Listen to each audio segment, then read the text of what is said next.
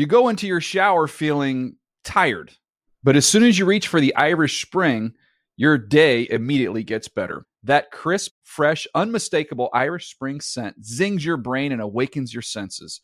So when you finally emerge from the shower 37 minutes later, because you pay the water bill so you can stay in there as long as you want, you're ready to take on the day and smell great doing it.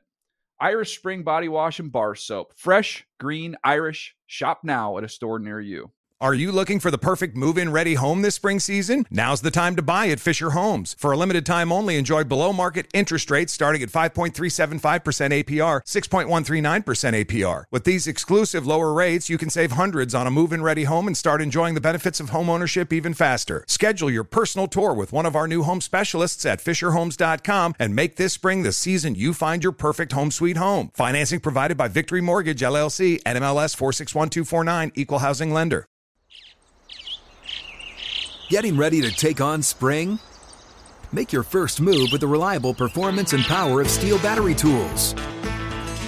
From hedge trimmers and mowers to string trimmers and more, right now you can save $50 on select battery tool sets. Real Steel. Offer valid on select AK system sets through June 16, 2024. See participating retailer for details.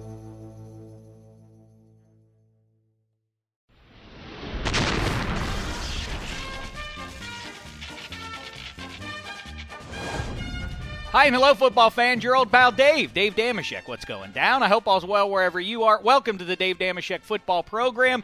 Available as always on iTunes, Stitcher, NFL.com, and now NFL Now. Let's talk about what's coming up. But first, let's say hello to the man seated to my immediate left, one of our favorites here. It's Bucky Brooks. Happy training camp to you. What's the poop with you, fella? And then, man, excited. Training camp is on the way. We finally get to talk about and really see people playing football, so I'm excited about all of that. Oh, I don't think you've heard the news, Bucky. We have to derail football-based conversation. We have to talk about suspensions and stuff, at least for a minute. Then we're going to dig in. On the NFC East, we will continue our series of ifs. We've been going division by division. So far, we've knocked off the AFC North and the NFC South. Today, it's the NFC East. We'll go through each of those four teams in the East. We'll say why they can win the division if and why they will have an embarrassing 2015 season if that happens. So we'll dig into that. Plus, we're going to talk to the Pittsburgh Tribune Review's Mark Kaboly in just a little bit. I'm sure he'll have some thoughts for us on Lev Bell.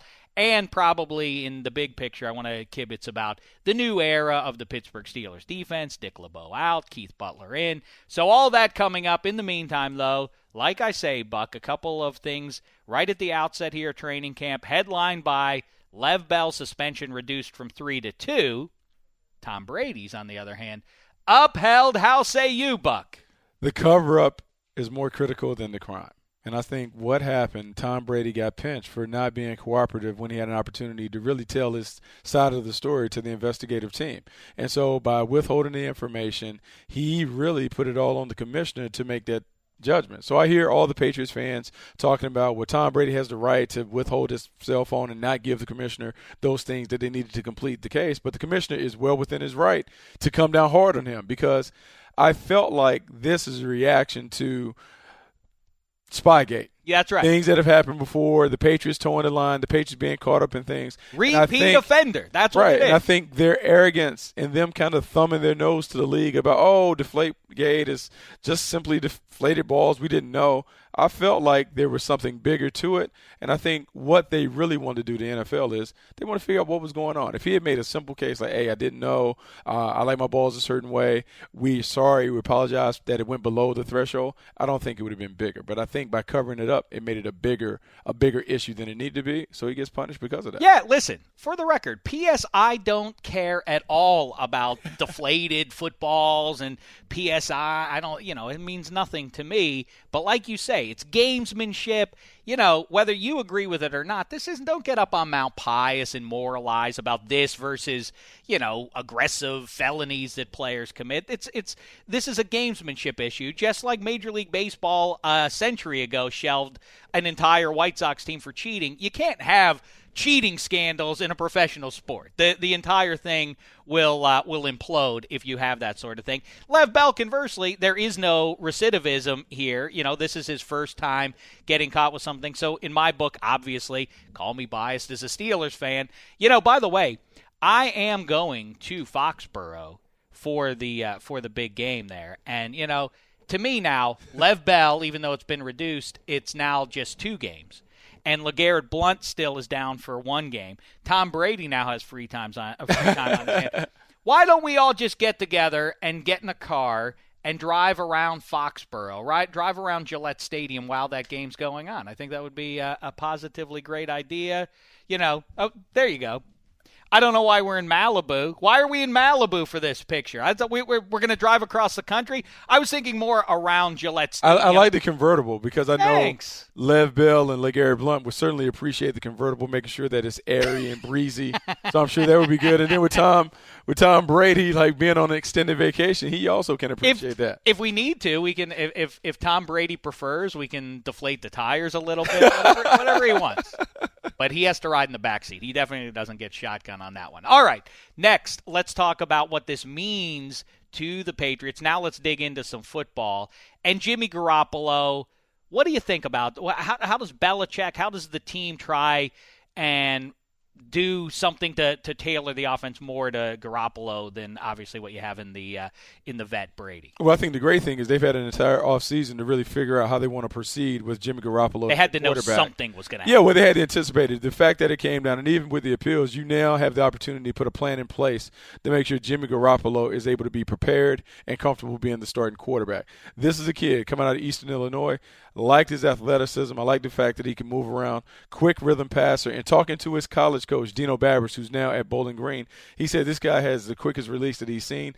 He likened it to, and you'll appreciate that being a Pittsburgh man, to Dan Marino in terms of his ability to get the ball out. Doesn't have the arm strength nor the arm talent, but he is very accurate. The ball comes out quickly, does a great job making decisions in a quick rhythm passing game. Has some experience last year during the regular season. I think it's imperative for the Patriots to get him ready to play by really giving him extended action in the preseason and then building that plan around him. What I do like about him and Josh McDaniels is Josh McDaniels has shown the ability to get good quarterback play out of everybody he's touched.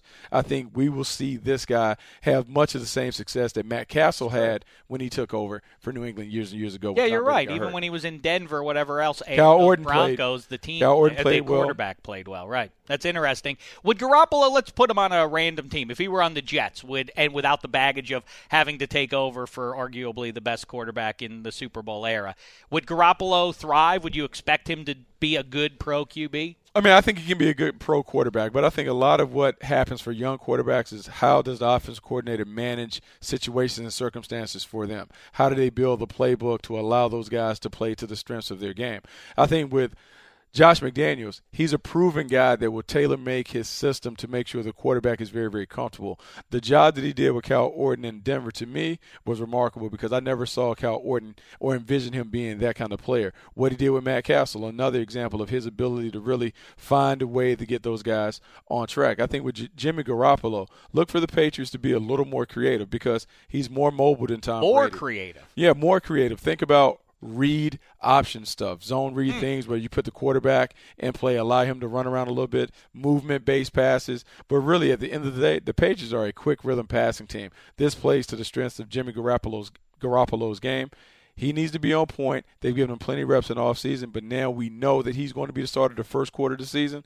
It now becomes the Jimmy Garoppolo show up in New England. Well, here's the thing from a Steelers fan's perspective. Now the Patriots, with Tom Brady, the coronation after the Super Bowl and all that, it wouldn't have been shameful to lose to the Patriots up in Foxborough. But now Jimmy Garoppolo, my summer's ruined. If we lose to Jimmy, just the threat of us losing to Jimmy Garoppolo to start the season really haunts me, and now I'm not even, I can't enjoy summer the rest of the way. Well, it's time to start getting real. I mean, I think it's a big game, obviously, for the Steelers, but I think the Patriots are going to play well. But understand, this is a Patriots team that is in transition.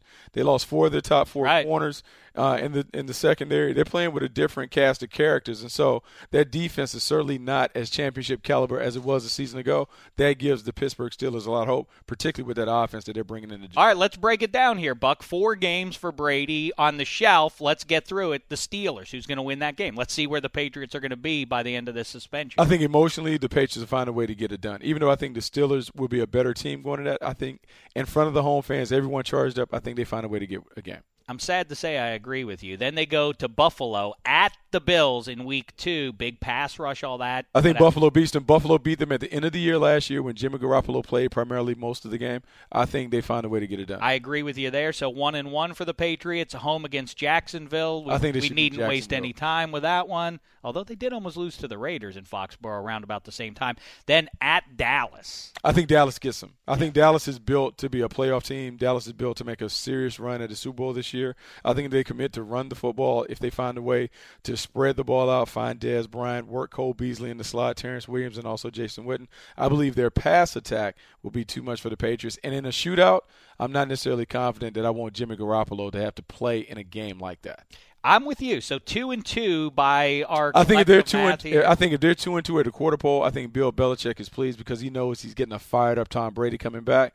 I think they're going to run as soon as Brady gets back in the fold. And what do you expect Belichick to the thing that with me with Belichick is he knows how to plug players in there. I mean, I that secondary is going to be good. You talk about the losses that they've had. There's some magic that can be okay. But remember now, before they got Revis and Browner, they struggled on defense. And the fact that Tom Brady has been so good has been able to really mask their defensive flaws. But this year I think is different because you don't have a guy that can necessarily lock down a receiver. You don't have the ability to play what they did a lot last year, which was play cover one rat, where they had man-free, man-to-man coverage along the line of scrimmage, had one guy helping on the inside. I don't think they have that ability to do that because I don't think their cover guys are as good. Them playing more zone, I think it opens up the field for teams to attack them. I think it's going to be tough for them. All right, let's move on to issue number 2 here, the dawn of free agency. Over the weekend, or just in front of the weekend, Shady McCoy had what I thought was a gangbusters idea. The Buffalo Bills didn't like it so much because they didn't like seeing the logo involved in this. But, all right, fine. If you want to do that, if you want to remove that, I mean, listen, I fully support this idea. How say you, bud? It was a special invite. I mean, if you didn't hear, it was female-only invites. Well, here's the deal. I think now in a social media era, when you like to have these things, look, this is nothing more than a back-to-training camp party. Like, this goes on in every city, every player. Most teams have a player that has a back-to-camp party. Everyone comes out, has a good time. It's the last shindig before they go to camp and get serious. Don't be cavalier. This is really. Did Bucky Brooks have a private event celebration? No. I didn't have enough foresight to do it. However, I do understand and I appreciate it because he invited only ladies. I know. Look, we want to make sure that the ratio is up to par. We want 5 or 6 to 1 in every party. Shady McCoy is just ensuring that there are enough women in the place to make sure that the guys have enough options to choose from. I know, but if it's female only, the ratio isn't going to be 5 No, to 1. because his friends will be there. His teammates will be there. Oh, so the if you whole think gang about was that, turning out. Yeah, it's just he's going to have his guys. He's going to have his guys there. He's inviting the guys. He just doesn't want the likes of you and I. He doesn't want us in the building. Do you know, that's a nice I didn't realize the whole Bills roster was invited there. That's a nice way to ingratiate yourself to new teammates. That's have what a party. You set it out for the boys. Everyone goes home happy. Everybody's happy going to camp. We all go to camp. You've been to summer camp. Darnell Dockett liked it. I know that. Yeah, listen, I'm all for it, and a lot of players liked it. A lot of fans liked the idea. But then politically correct America had to swim. Yeah, the stiffs got involved. The fun. Yeah, they messed it up. It turned into a men and women welcome, and they served smoothies. That's what it turned. It went from an all-female shindig into let's have a smoothie party. That's a shame. That's too healthy. I don't understand why anyone has the opportunity or the right to tell you who to invite to your party. I know. Maybe the logo is your party. Well, I mean, we can take the logo out. I want to show you this. See, I don't abide by politically correct America's rules. I went out and behaved myself the way a man behaves himself on the weekend. Bucky, I ate a lot of food. Have you ever been to Grand Central Market in downtown Los Angeles? No, I have not. I want to give you a quiz here. Okay, let me show you something up here. I ate some of these things here. You ate one sitting. A lot of the stuff to the left. It's a big food court. A lot of the meat. Well, let me just say, not a lot of veggies. And you consume some of the stuff at the top right. This Grand Central Market is one of the original food courts. Okay. You see them in all the malls now. It's brisket, it's pastrami, it's French fries, it's collard greens. No collards. You didn't. Beers. There's you got cheese, beer. No oysters, smoothies. Champagne, grilled cheese. and that's a milkshake in the Well, bottom right. What did you think I ate? You're from the Steel City, so I know you're a blue-collar guy. So I'm going to say that pastrami definitely was on the menu. Yeah, it was. Beer was definitely on the menu. Correct. No champagne. I mean, maybe you squeezed in a grilled cheese late, but I think this was maybe the brisket got in it because I think this is a very meat-heavy course. I don't think that you Bucky, you can I tell you something? A lot of veggies on that. Can I tell you something? Yeah, and I think the French fries made it. That's your vegetable. I ate everything you see right there. Oh, no way. I ate it all. No way. Our producers What's this over here on estimate the left? What's this on the left? burrata cheese with tomatoes. I'm classy. I had champagne and oysters. What do you have? How do you have champagne and beer? And I had because listen, I got range. I mean, who does that? Do you remember, Who Bucky? does that? And do you ever hear JFK's famous speech about going to the moon? We do these things not because they're easy, but because they are hard. That's why I did that. Why did I? What motivated you to do it? To see if I could do it. I pushed myself as far as I. Do you remember Kellen Winslow? I did. In the playoff game where he had the 13 catches, yeah. he had the heat. He was stroke. exhausted, dehydrated. Do you remember Michael Jordan in Utah? I do. So that was you. They had to drag you off. This is Damashek's. I pushed myself. This is for the opinion makers to debate the merits of it, the value in doing it. That's not me. I just pushed myself as an athlete to see what I was capable of. I pushed myself further than I knew I could. And I mean, 4,200 calories, that's a lot of pushing. You're welcome. And I'm proud. I couldn't be prouder. All right, so that's the way a man comports himself. Look at that. You see that, Bucky? Is the camera getting that? Not too bad. All right, let's talk NFC East now, Bucky. Let's play our ifs game. Like I say, we've covered the AFC North. Mm-hmm. We've covered the NFC South. Now it's the NFC East's turn, and let's start with the 2014 champion. You finish this sentence for me, Bucky. The Dallas Cowboys will win the 2015 NFC East if they stick to the formula, the blueprint. They stick to the running game.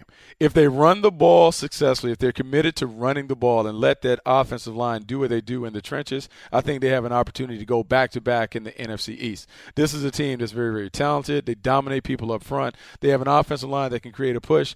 They have to discover a running game and a running back. Who's going to be that bell cow runner? Is it Joseph Randle? Is it Darren McFadden? Is it someone that we haven't seen yet? I believe Joseph Randle is going to be the guy, average 6.7 yards per attempt. He is a guy that is explosive, has nice vision, balance, and body control. Look for him to be the guy that replaces DeMarco Murray.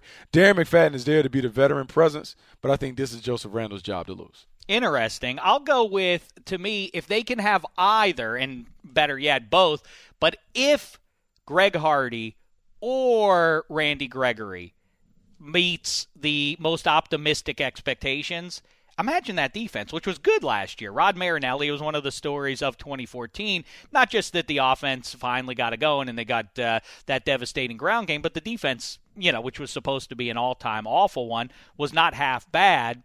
Imagine if they get a pass rush from what if both those guys are bringing it from both sides? The Cowboys become a completely different team and a team legitimately that can win the Super Bowl in my book. Yeah, I think the D ultimately determines whether they have a good or a bad season. This is a team last year, defensively, they played better than expectations. Part of that is because the offense played keep away, limited the defense's opportunities to be on the field. I think this defense has to continue to buy into the message that Rod Marinelli's preaching. Play fast, hard to the ball, get turnovers, don't give up the big play. I think if they buy in and continue to play in a humble fashion, make sure that they're running to the ball and doing all the effort and energy things that he talks about, I think that defense can be good. But I think sometimes when you have success and you win a lot of games, it kind of becomes the me rather than the we.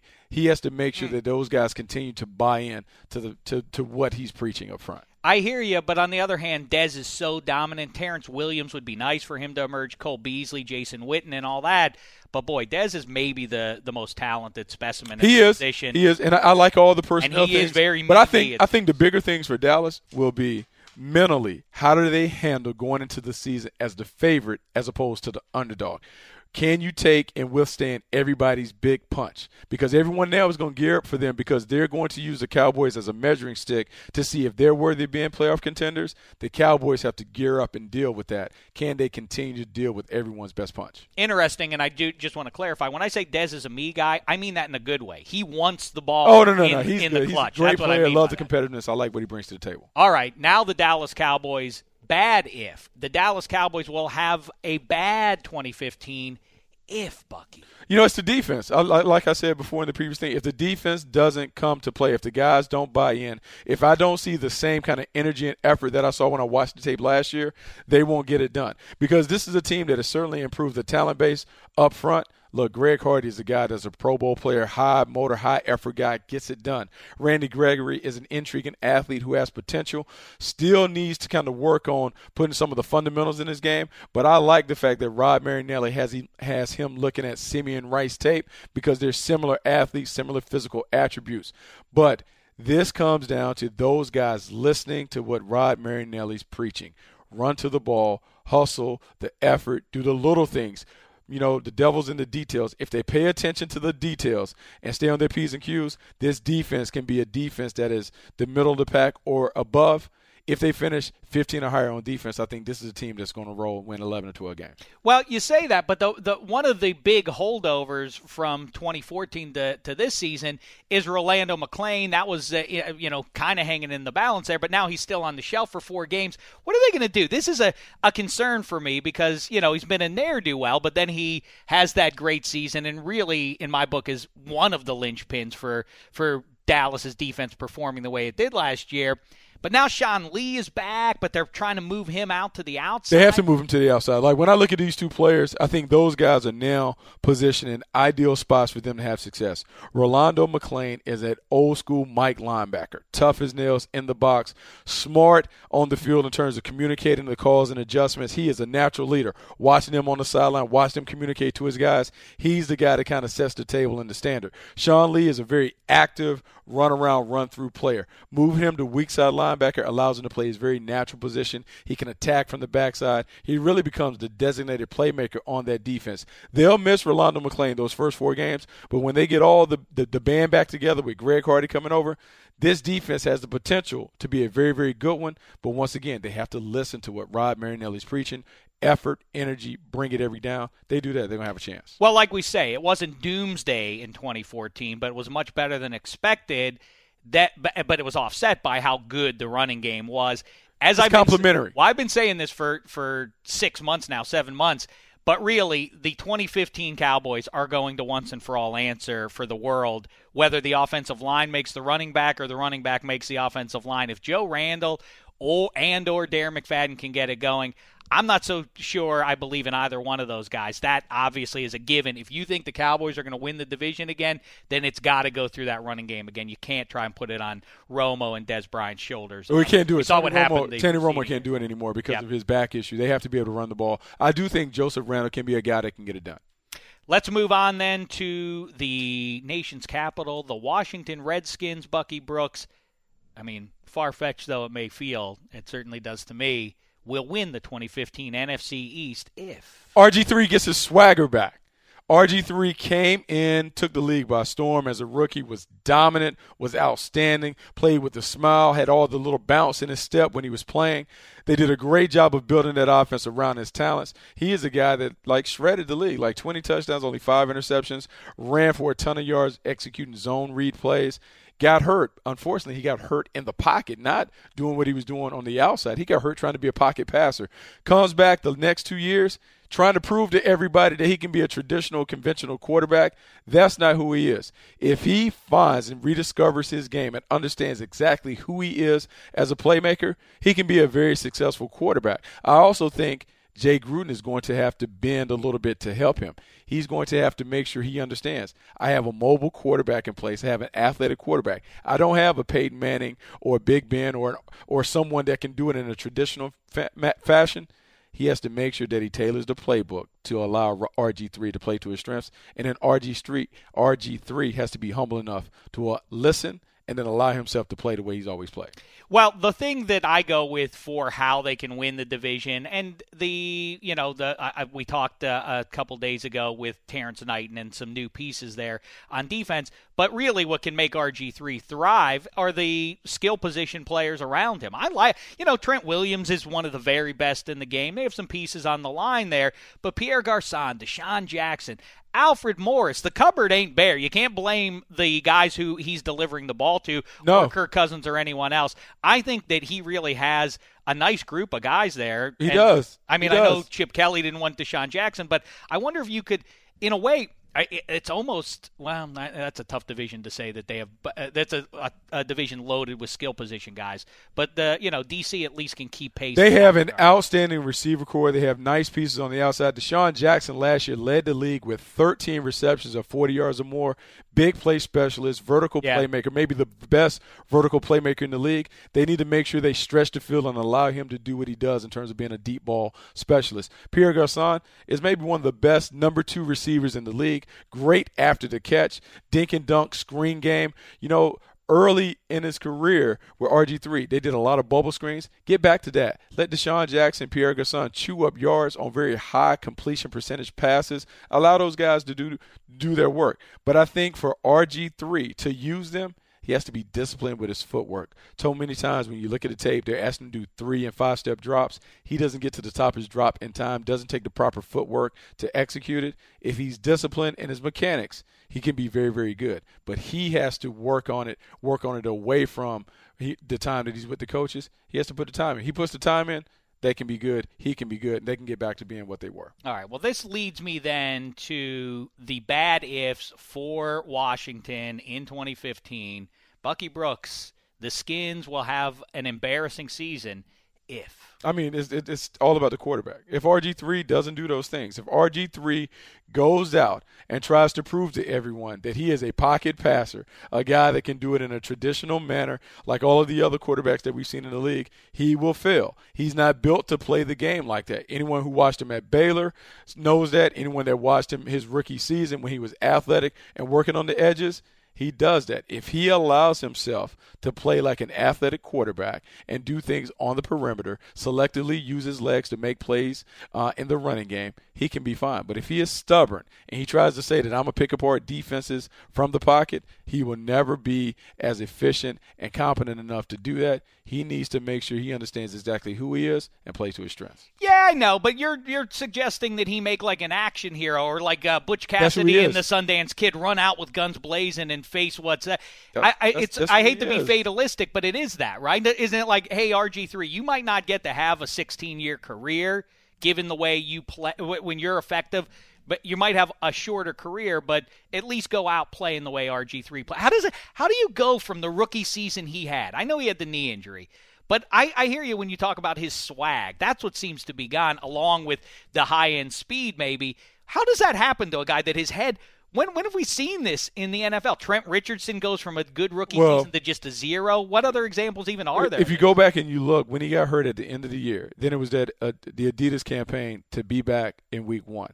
And he was stubborn in his refusal to listen to what others would say. Take your time, make sure you're right before you get back on the field. He also was stubborn in talking to people around the building during that time. He wanted to prove to everyone that he was a pocket passer. He didn't want to run around anymore. He didn't want to do the quarterback design runs. He wanted to show people that he is a modern-day quarterback. And so sometimes your own arrogance can get in the way. And I think for RG3, his arrogance prevented him from being the quarterback that he was his rookie year. Get back to who you are. Yes, you have to be a guy that is solid and efficient from the pocket, but that doesn't mean you have to be tied to the pocket.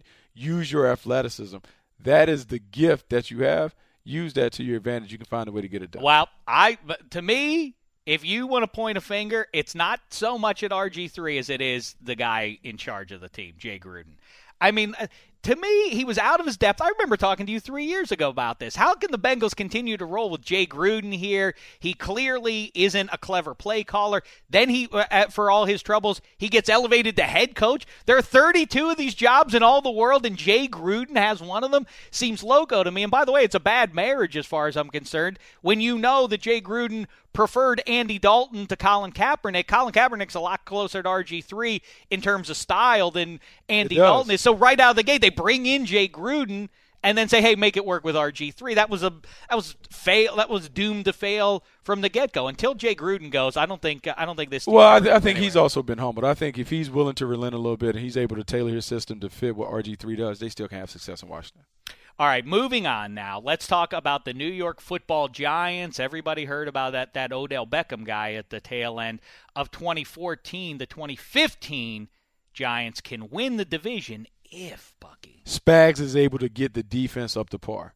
That offense, I think, is going to be one of the best offenses in the league. Odell Beckham, Victor Cruz returns, Shane Vereen comes over, gives him a dynamic player in the backfield. I like some of the things they've done with that offensive line. Eli Manning played at a really, really high level under Ben McAdoo. I think he plays better in the second year under that system. So offensively, I don't have any concerns. Defensively, that's where all the concern is for me. Can Steve Spagnuolo get this defense on track? Look, I know they won the Super Bowl when he was there, did a great job of beating people with that pass rush, but I also saw him coordinate a defense in New Orleans that was absolutely atrocious. So which play caller is coming back to the Meadowlands? Is it the guy that understands how to get those guys on track, or is the guy that really struggled trying to put in a very complicated system down in New Orleans? Remains to be seen which guy shows up. It's remarkable, really, to go back for all the hyperbole, and at some point it turns into just rhetoric when everybody keeps talking about the catch Odell Beckham made and comparing him to all-time greats and everything else. But it bears repeating. He had 90 catches in 12 games. He was a rookie on pace to have 120 catches, which would rank among the all-time seasons. So, yeah, I think, uber talented, keep him healthy and all that. But I also think Eli Manning answered a lot of the stuff that he'd been hearing, that it was finished for him. I said if he had a lousy 2014, I said they might really have used a high pick on a quarterback. You're getting to that point in Eli's career. Now, though, I think he should thrive for a couple of years. Well, I think so. This system Ben McAdoo put in, it's the same system that they run in Green Bay. Quick rhythm passing game.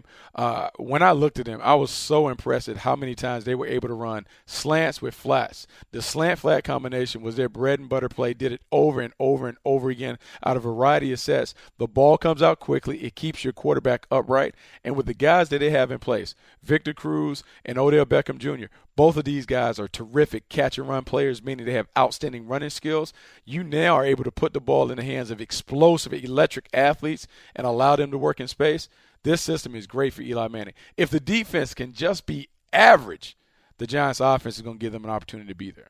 And compete in the East and maybe take it. Yeah, absolutely. All right, now let's get to the negative if here for the New York Football Giants. The Giants will have an embarrassing 2015 if, Bucky. Jason Pierre-Paul is not able to come back and be the dominant player on defense. This is a guy that set the tone for their defense. When he is playing well, this is a guy that is a double-digit sack artist, a guy that could probably get close to 20 sacks based on his sheer talent alone. However, the fireworks incident, what is he like when he comes back? Can he come back and be a dominant force? Because when I look at the rest of that defensive line, I don't see necessarily a Pro Bowl caliber guy that can get after the passer. So you have to have JPP there because he sets the table. He allows those other guys to get one-on-one matchups because the offense is going to send double teams his way. He has to be there, and he has to be effective. If he's not effective, I think it's going to be tough for that defense. Yeah, it feels that way that, you look at the pieces they have there, and there are a couple of decent players along the line along with JPP, but if he's not dynamic, everybody knows that those two Super Bowl seasons were based around that defensive front and the ability to rotate. It seems like they're a little light there, but it does feel to me like that secondary, which has been a weakness for them, should be a relative strength, right? Two nice corners. Yeah, I think so. I think the big thing is my young guy has to come and play. Landon Collins. Yeah. They took him at the top of the second round, traded up to get him. I love Landon Collins. I thought he was the best safety in the draft. For whatever reason, people cool to him. They peg him as a box safety. But in knowing him and watching him since high school, watching him at Alabama, I think he has the cover skills to be a guy that is very, very dynamic between the hashes. He is a guy that is a playmaker, a natural leader. If he steps up and gives them that play they need in the middle of the field, I think their corners are good enough to lock people down. I'm not being glib or cracking wise, but how weird is that going to be to try and tackle somebody with missing a finger? How bad will that be? Will that be a 6-week adjustment, or will that be something you never can get right from? Well, I mean, I think it takes a while to adjust to that. I think he has to adjust to, like, his finger being amputated and how you really play. Up front, with a lot of hand-to-hand combat, how you get your hands off, how you get away from blocks, how you shed and shuck and do those things to get into the backfield, he has to work that out on the practice field. And it still will take him some time to acclimate to what skills he has during the regular season. But he's a terrific athlete, and his speed rush alone will give him an opportunity to do that. I think they have to work through the kinks, but JPP still should be a dominant player no matter what. No concerns. And the other thing for me that could maybe not make them a lousy team, but that would limit how good that offense could be, is if Victor Cruz isn't what Victor Cruz was before that injury last year.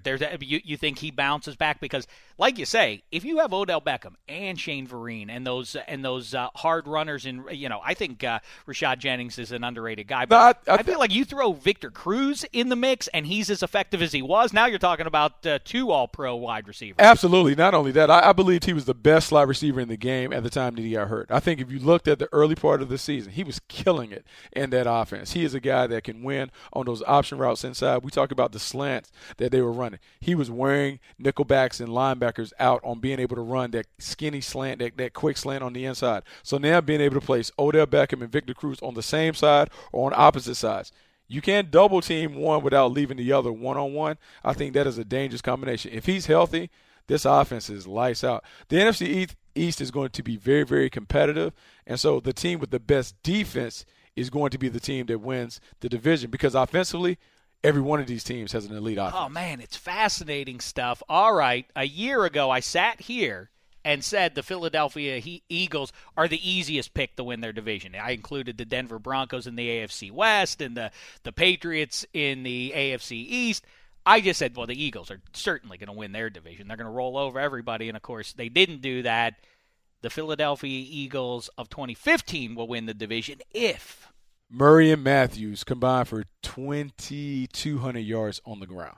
This is a team that loves to run the football. Their zone read system is outstanding. It does a great job of really putting people in conundrums at the point of attack, even though your quarterback is not a runner. These two running backs, I dare say this, they're better fits in this offense than Shady McCoy. And the reason they're better fits, they're downhill runners. This system, when you go all the way back to the way Chip Kelly ran it at Oregon, big backs running downhill. They spread you out. They stretch you out. They get you going fast, and then they gas you right down the middle.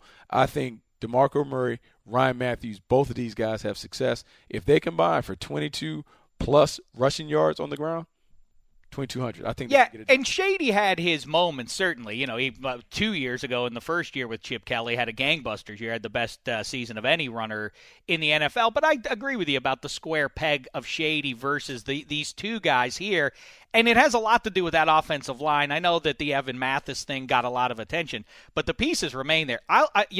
Guys like you, I talk to guys that have been in the league, around the league for 20 years, who really study offensive linemen, and they tell me Jason Peters is the best football player of all the offensive linemen in the NFL. Great athlete. He was a guy that was a tight end in college at Arkansas. So remember, he was an undrafted player, goes to Buffalo, works himself into being a Pro Bowl caliber player, goes to Philadelphia, has the injury but has come back. That offensive line rivals what they have in Dallas in terms of the best offensive line. Jason Kelce up front, maybe the best center in the game in terms of his athleticism, being able to move around. That says a lot when you talk about a Marquise Pouncey that I'm sure you were going to bring up when I talk about the Steelers. But Lane Johnson at right tackle, very athletic up front. And so you add the pace and the tempo of that offense and how they operate, the zone read tactics that they use at the point of attack to really put defenders in a bind. And then you have downhill runners like Ryan Matthews and DeMarco Murray running behind that. This offense is tough to deal with. It just depends on the guy pulling the trigger. I completely agree. And this is so easy. You could say the quarterback for anything. But, if we're talking about the Eagles can win the division if Sam Bradford is the guy, people forget about the way he was touted coming out of Oklahoma. He was can't miss. And then in his rookie season, he won Rookie of the Year, and he showed enough to get that, and people were excited about what he was going to be, and he just hasn't been right health-wise ever since. He hasn't been right. Do you believe him, though? If he's healthy, do you think Sam Bradford's a top 10 QB? I think he has the opportunity to be a top 10 QB. A lot of what is being missed with Sam Bradford going to Philadelphia, he reunites with the guy who was his offensive coordinator as a rookie in Pat Shurmur. Pat Shurmur had him playing at a very high level. Understand that even though we always talk about the spread system and the option and all the things that the Philadelphia Eagles do, their passing game has a lot of West Coast principles. Pat Shurmur, his uncle, Fritz Shurmur, was one of the coaches in Green Bay when I was there. He was my defensive coordinator. He has been around it. He understands it. He knows how to put that in. Sam Bradford is an accurate thrower, does a great job getting the ball out of his hands. That system is conducive to him having a high completion percentage and the athletes that they have on the outside. Nelson Aguilar is going to be a star. Jordan Matthews is a good slot receiver. Riley Cooper is a playmaker. That offense can get it going. It is one of your things you preach as much as anything, Bucky, is the human connections you have. Sam Bradford rejoining Pat Shurmur now. Big opportunity for him in 2015. All right, let's talk about the bad if now for the Philadelphia Eagles. The Eagles will have an embarrassing season if the quarterback play is not up to par. We saw it last year when Mark Sanchez took over for Nick Foles. He was up and down. The quarterback, the big thing in that system, the quarterback cannot turn the ball over. He has to make good decisions. If Sam Bradford is healthy and he makes good decisions, that offense won't have any problems. They'll continue to roll. It'll mask a defense that I think would be better but still has some issues. I think it all depends upon the quarterback, the decision maker. If Sam Bradford is there, they're good. If Mark Sanchez is there, he can't turn the ball over. Chip Kelly does a great job of masking the deficiencies of all the quarterbacks that have played up under him.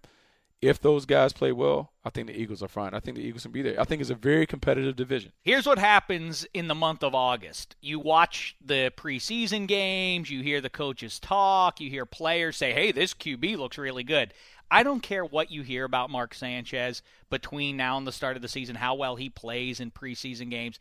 If he is their starting quarterback come September, something has gone horribly, horribly wrong in Philadelphia. Chip Kelly dealt away Nick Foles, who had relative success for him, to get Sam Bradford. So if it's injury or he's not up to par, I think the Eagles are in bad shape before the game even kicks off. If Mark Sanchez is your starting quarterback, the thing that helps Bradford or Sanchez, though, Jordan Matthews, it's funny how Chip Kelly just doesn't seem to care about wide receivers. But quietly, Aguilar has a chance to be good. You know, say what you want about USC receivers turning pro. You know, maybe that's too small. No, I think he's different. I think he'd be good. Look, understand, it's very systematic in his approach.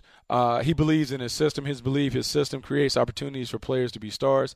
I'm not a huge believer in Jerry Maclin being a number one receiver, but when you look at the numbers that he produced in Philadelphia, it tells me that system helps people have big plays. Jordan Matthews put up nice, solid numbers, particularly as a red zone threat. I think with Nelson Aguilar coming on, I think those dudes can be a nice tandem. I'm not saying that either is a number one receiver, but look, I was scouting in Seattle. We had two guys, Darrell Jackson, Corey Robinson. Neither one were necessarily wide receiver ones, and they went to the Super Bowl. Bobby Ingram was there as well. So you can get it done. The system has been in place. Understand this in the West Coast offense and some of the things that they're mixing in Philadelphia. You can get it done without necessarily a proven number one receiver. Definitely, yes. If the NFL has taught you anything, as much as teams like to sling it around, what you can observe is that the teams that are winning the Super Bowls don't have Des Bryant. They don't have. You don't necessarily have to do that. Calvin Johnson on them, yeah. You just need them to be solid, dependable, and reliable. They make timely plays. You can get it done. All right, Buck, that all leads to this. I want your big prediction now. Give it to me. 1 through 4, how's this division work out? 1 through 4, how the division works out. I'm going to say Philadelphia, Dallas, Giants, Redskins. That's too easy, Bucky. What are you talking about too easy? The Cowboys won the division last year. All right. That's fair. Okay, good stuff. Bucky Brooks, what a pleasure to see you. Next time you're in here, I want to kibitz about your best training camp memories. Absolutely. Let's do it. All right, there goes Bucky Brooks for the door, but fear not, we continue to kibitz about pro football with a guy I've been wanting to kibitz with for quite some time now. He really is. I'll pull back the curtain. I DM him on Twitter when I have specific Steelers-based questions because he's the boots on the ground for me. He's as trustworthy as it gets for America's real team, nay, the world's team, the Pittsburgh Steelers. He's the beat writer for the Pittsburgh Tribune Review. It's Mark Kaboly. What's the poop, fella? How are you? Pretty good. How you been? Well, nice to be a part of this. Well, I'm excited that pro football's back, as I'm sure you are, except that you're at training camp in Latrobe. Having a good time so far? No. I'm talking about it's kind of terrible. I mean, the heat is just unbearable. Unlike last year. Last year was nice and cool, and actually people were wearing jackets. First couple of days here, we're looking heat index over 100, and it's supposed to be worse tomorrow. It's supposed to be in the mid 90s, and the heat index crazy. And talking to Tomlin, he says you'll never see me complain about that. He's hoping for as hot as he can get, but I don't think he's taking me into account. Well, the glass half full way to look at it, Kabali, is that you don't have to do pads and push heavy stuff around. You know that. I tapped out yesterday. Oh, I did you? definitely did that. I walked over into the shade. Well, let's talk about – we'll get to Lev Bell in just a second here. That's the big news that his suspension reduced. But, you know, the thing that people have been buzzing about, not even just this offseason, but for really 3 years now, it seems, is Dick LeBeau's defense, the philosophy that went into it. Now it's Keith Butler's defense. It's really a defense in transition. And where do you come down on what Keith Butler's going to do in 2015 with this group? They're keeping a lot of wraps on it. They're only saying, oh, there'll be a slight adjustment here and there. So us reporters are out there looking every single day at what slight adjustment it might be. Only thing it looks like right now is he's going to ask defensive end Stephon Tuitt and Cam Hayward to actually be playmakers more rather than just occupy blocks, which you normally see in the 3-4 zone blitzing type of scheme. And now it looks like they might be adding a little bit of cover too, which is that's what Tomlin did while he was in Tampa Bay and when he was a secondary coach down there. We're not quite sure how much. He just started doing a little bit of it the other day in camp. He did it some last year, but that might be a little bit of a philosophy change right now. Other than that, it's just getting some of these younger guys to get with the new defensive coordinator and try to get them up to speed. So I don't think we're going to see week one New England and you're going to see a defense out there and say, wow, this defense looks totally different. That's just not going to be the case.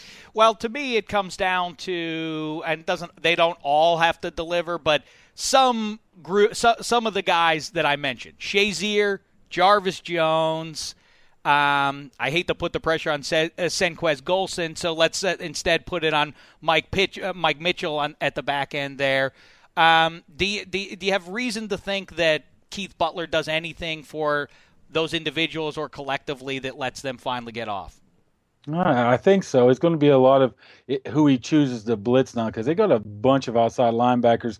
They're just going to rotate in right now. Jarvis Jones is obviously one that's going to have to step up his game. He had 2 sacks in 10 quarters last year until he got hurt. But he and Arthur Moats are starting. Then you have the rookie Bud Dupree. Then you got James Harrison, who they want to keep his numbers down to 20-25 snaps a game so he can be the most effective throughout the 16-game season. I mean, two days into training camp, he refuses to let James Harrison even put pads on. He was not even practicing because they want to keep him healthy. And another big thing is the secondary. I mean, Cortez Allen is a guy they gave $25 million last year or two, and he was benched halfway through the season. You have William Gay, who's in his 30s. You have Shamarko Thomas taking over for Troy. You have Mike Mitchell coming off a pair of injuries. That secondary is the big thing. He's hoping that he can create pressure with some of these linebackers, even the defensive ends, like I said, Tuitt and Hayward, to help this secondary out because secondary right now is a huge question mark. Boy, of all the bad areas on the football field, it seems like the Steelers, who had a real problem in the secondary last year, did the least to actually address it for the following season. Is the premise, though, to try and create more turnovers rather than be what Pittsburgh fans have come to expect, a shutdown defense? Rather, in the 21st century, it seems like the Patriots' way is to turn teams over and limit the number of possessions of the offense. Is that where they're going now? That's one thing that was in the spring Tomlin really, really hammered home was creating turnovers. He had specific drills of where to assume where the ball is going to be thrown at in the area of the field to be able to pick it off. Because you look at their turnovers, past couple of years have been terrible. The cornerbacks, I mean, William Gay led the Steelers in turnovers or interceptions last year with 4, and that was the most in 10 years. So they're trying to somehow create more turnovers. That might be where the cover 2 comes in. That's what makes it a little bit interesting right now because the cover 2 is basically prevents teams to go deep, keep everything in front of you, and try to get the ball back, maybe create a turnover here and there to get the ball back to the offense. Because what they want to do is they want to possess the ball. If the Steelers offense possesses the ball, they're going to score. They're going to score a lot. They just hoping the defense comes along just not to screw it up. Outside of that bizarre Tommy Maddox season, it is a little uncomfortable for a Steelers fan to turn things over to the offense and say, defense, just try not to screw things up here. Roethlisberger says, it sounds like he's saying a lot of nice things now. Todd Haley and I are chums, and we talk about fishing and everything else. He also says he thinks the Steelers can score 30 points a game. Is it fair to say that the Steelers defense is maybe the most talented in the NFL? Oh, they got a lot of talent. They got 4 potential number 1 picks as your starting linebackers with Jones, Timmons, Shazier, and Dupree. No other team has it. I think maybe Carolina's close with the 3 guys they have, but a lot of talent. And Hayward, they just gave him $60 million. And watch out for a guy, like I said before, with Stephon Tuitt, a guy that just has a tremendous upside. A lot of talent, but they're all of a sudden, you remember the old slow and over type of thing? They were 32 years of age, average defense, maybe 5 years ago. Now they're 26. They had 9 guys over 30 years old. Then they have 1, and that's William Gay, who will project to start, not Harrison. So they got in the young a lot. But now that offense, that 30 points a game, that's not unrealistic. That's, first of all, that's Todd Haley talking right there. That's not Ben Roethlisberger. Ben repeated what he heard from Todd. But when Martavis Bryant entered the lineup midway through last year, I think it was the Texans game, they averaged something like 29.5 points a game. So it's very realistic. And do you think with Roethlisberger, I think the quote came from you, and Roethlisberger said the same thing to me when I talked to him a year ago, which is, I think when I retire, people will then appreciate me. It's not a bad thing to have a chip on your shoulder if you're a quarterback in the NFL. Michael Jordan did well with that, and Tom Brady and everybody else. Do you sense that that's true for Roethlisberger, that he has, that he doesn't like not being listed along with Breeze, Peyton, Brady, and the rest? Externally, he denies that, but I think he let it slip to me when he said that people will recognize for what I did. He doesn't really care. He's been with that MO from the day he got here. It's all about wins. I don't care if I throw 10 interceptions as long as I win.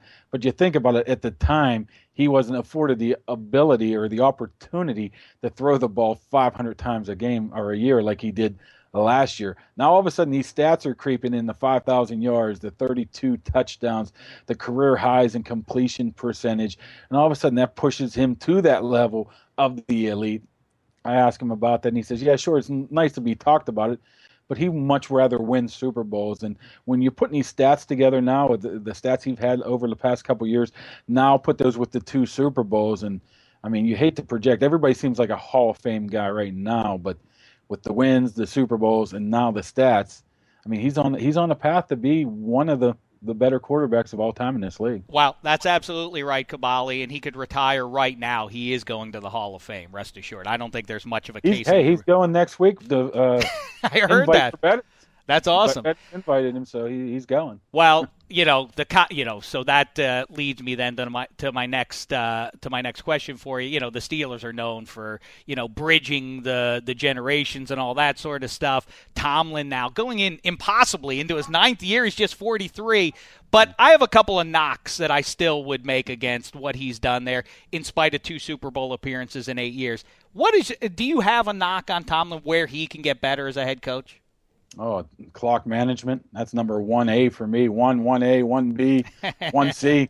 I mean, there's a lot of clock management issues under him. Other than that, I don't know. I think he's really, really evolved into a coach that can somehow balance being a tough guy. I mean, think about it now. You get rid of Dick LeBeau, Brett Kiesel, Troy Polamalu, and Ike Taylor all in the same year and don't bat an eyelash, but you're able to have that fine line of being buds with the guys and joking with them, being a 43-year-old guy like he is, but then he can rip you a new one if you need to. It's very difficult to do, and somehow he's been able to do that. I mean, think about that. You're getting rid of 4 guys like that on a defense in 1 year, and all 4 of those guys were, we don't want you back either. I mean, Troy ended up retiring, but it was, we don't want you back to him, Ike, Brett Kiesel, and Dick LeBeau. Wow, great point. I agree on the clock management. The other one I would throw out is stop losing to teams like the Tampa Bay Buccaneers at home. Stop losing to Matt Castle's Chiefs and all that. Vikings and all that stuff. Jets, Titans. Yeah, that's the only. That I won't have. Hey, Caballi, terrific stuff, and you have validated all that I had wished for when I targeted you a couple of years ago on Twitter. I thank you for all the insight you've provided, and let's continue to kibitz as the season unfolds here, if you're down to do so. I was going to wear my West Chandler 89 San Diego in honor of yes! Honor of Daniel LaRusso, but it didn't fit. Before the season, you and I, let's put our heads together. Yeah, we kibitz about Karate Kid quite a bit. Let's figure out who the AFC North equivalents are of the cast of Karate Kid, you know? Oh, but by the way, as good as you were, as good as Bucky Brooks was, I want to start something new. You know how the NHL has the Stanley Cup? I decided, I don't know who Stanley is, but I know who Dave is Dave Damashek. And this is the Dave Cup, and I'm going to give it away at the end of every show. As good as you were, I think the inaugural winner is me. I win the Dave Cup for the first time. Thank you for playing, though, Mark Caballi. And thanks to you, the football fan, for listening. We'll be back with more Huey and Applesauce later on. In the meantime, thanks so much. It's been a thin slice of heaven.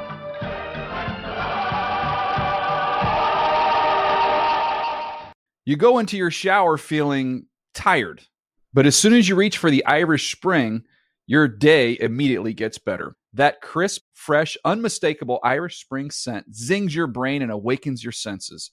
So when you finally emerge from the shower, 37 minutes later, because you pay the water bill so you can stay in there as long as you want, you're ready to take on the day. And smell great doing it. Irish Spring Body Wash and Bar Soap. Fresh, green, Irish. Shop now at a store near you. Are you looking for the perfect move-in ready home this spring season? Now's the time to buy at Fisher Homes. For a limited time only, enjoy below-market interest rates starting at 5.375% APR, 6.139% APR. With these exclusive lower rates, you can save hundreds on a move-in ready home and start enjoying the benefits of home ownership even faster. Schedule your personal tour with one of our new home specialists at FisherHomes.com and make this spring the season you find your perfect home sweet home. Financing provided by Victory Mortgage, LLC, NMLS 461249, Equal Housing Lender. Getting ready to take on spring? Make your first move with the reliable performance and power of Steel battery tools. From hedge trimmers and mowers to string trimmers and more, right now you can save $50 on select battery tool sets. Real Steel. Offer valid on select AK system sets through June 16, 2024. See participating retailer for details.